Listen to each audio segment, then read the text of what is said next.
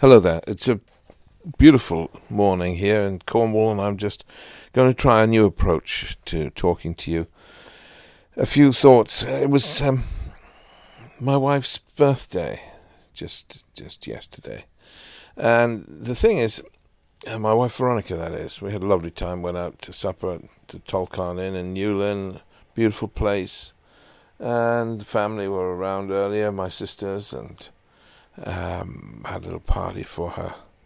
My cousin Gordon's come over to be with my mother. My mother's very ill, and that's nice of him to fly over from the States. Anyway, point is, I was thinking about relationships, and you know how it is with relationships. You have that business of really being in love with somebody, being part of their lives. You are part of them, they are part of you. You are equal, as opposed to the old paternalistic approach. And that clicks over into not just families, it relates to everything. It relates to businesses, it relates to government. So we get the paternalistic approach, the approach of Trump and Tony Blair and Thatcher and Macron and May and the Al-Assads. You know, we are the father of the people. We know best.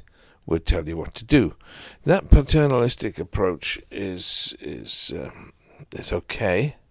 Can be good in certain circumstances, because if the guy really, the woman or the man really does know what's best, then fine, it's great to have a leader who can lead.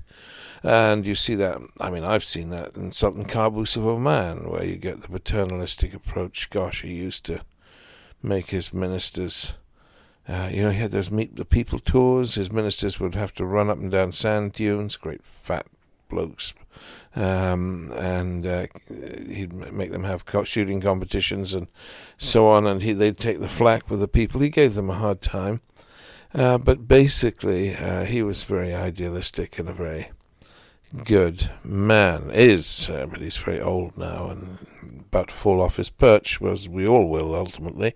But the point is, you also get the way to be as a ruler is not that way, really. Although Qaboos was a good example of a paternalist, but by and large, they're cracked vessels, and they have good strands in them. But the way to be is to be a lover of your people, if you're a ruler, or if you're a business leader, and not a paternalist. You have to have a relationship in which there is a commitment by you to them and them to you. And I see that in some people.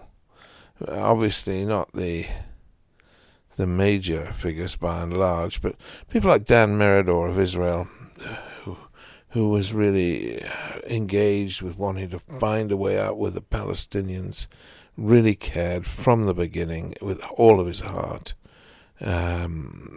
Merkel of Germany, gosh, she may have made mistakes and not really managed as well with the East Germans at German integration. East Germans still feel resentful. They have fewer jobs, resentful of immigration. Merkel, of course, let 1 million refugees into Germany, famously. But it's led to tensions within Germany that have yet to be resolved and may take generations to be resolved, because West Germans have tended to exploit the East Germans, buying up, because they're richer, they buy up property in East Germany, they buy up businesses in East Germany, and the East Germans have a hard time by comparison. So, there are tensions and there are miseries within Germany that are unresolved and will be unresolved for some considerable time, and the West Germans are very often oblivious to them, oblivious to the tensions that they're creating with their own nation. They don't understand why East Germans tend to vote right-wing. they don't understand what they're doing wrong. So you get this, but nonetheless, Merkel at her best tries to be that kind of a lover of her people. Peter Hain was another that I remember well. Of course, I didn't like him to begin with, but I grew to like and love Peter Hain, and he was, as a minister of State for Foreign Affairs, one of the great ones. As was the late great Derek Thatchett too. He loved his people, he cared about the issues, and vice versa. It was a relationship of love. The Dalai Lama. I wrote to the Dalai Lama. He responded, "My goodness, you write to most leaders, they don't." And that was really thoughtful and caring of him. Because I wrote to many of the others. Wrote to Thatcher, never a word back, of course not, no one you would say.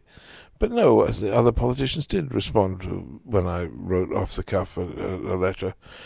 Smith of the Labour leader, now dead, the late Smith, John Smith, he responded thoughtfully and carefully. So it's a mixed bunch, and you do get some politicians who are great ones, I suppose. Safavi, my friend Ayatollah Safavi, he's probably one of the most powerful men that I deal with regularly now, and Safavi of Iran. And yes, he listens, he thinks, he cares, he loves, and of course he's a Sufi, and their philosophy is based on love. So we need this approach. We need a more loving approach, a less dominant approach. There's room for dominion and leadership, and strong leadership, but perhaps we need Jekylls and Hydes. We need people who have a little bit of both, perhaps. Corbyn's weakness is he's too much a lover. Maybe Johnson's strength is he's into dominion. If you could sort of get the best of both, then you might get somewhere. It's difficult, isn't it?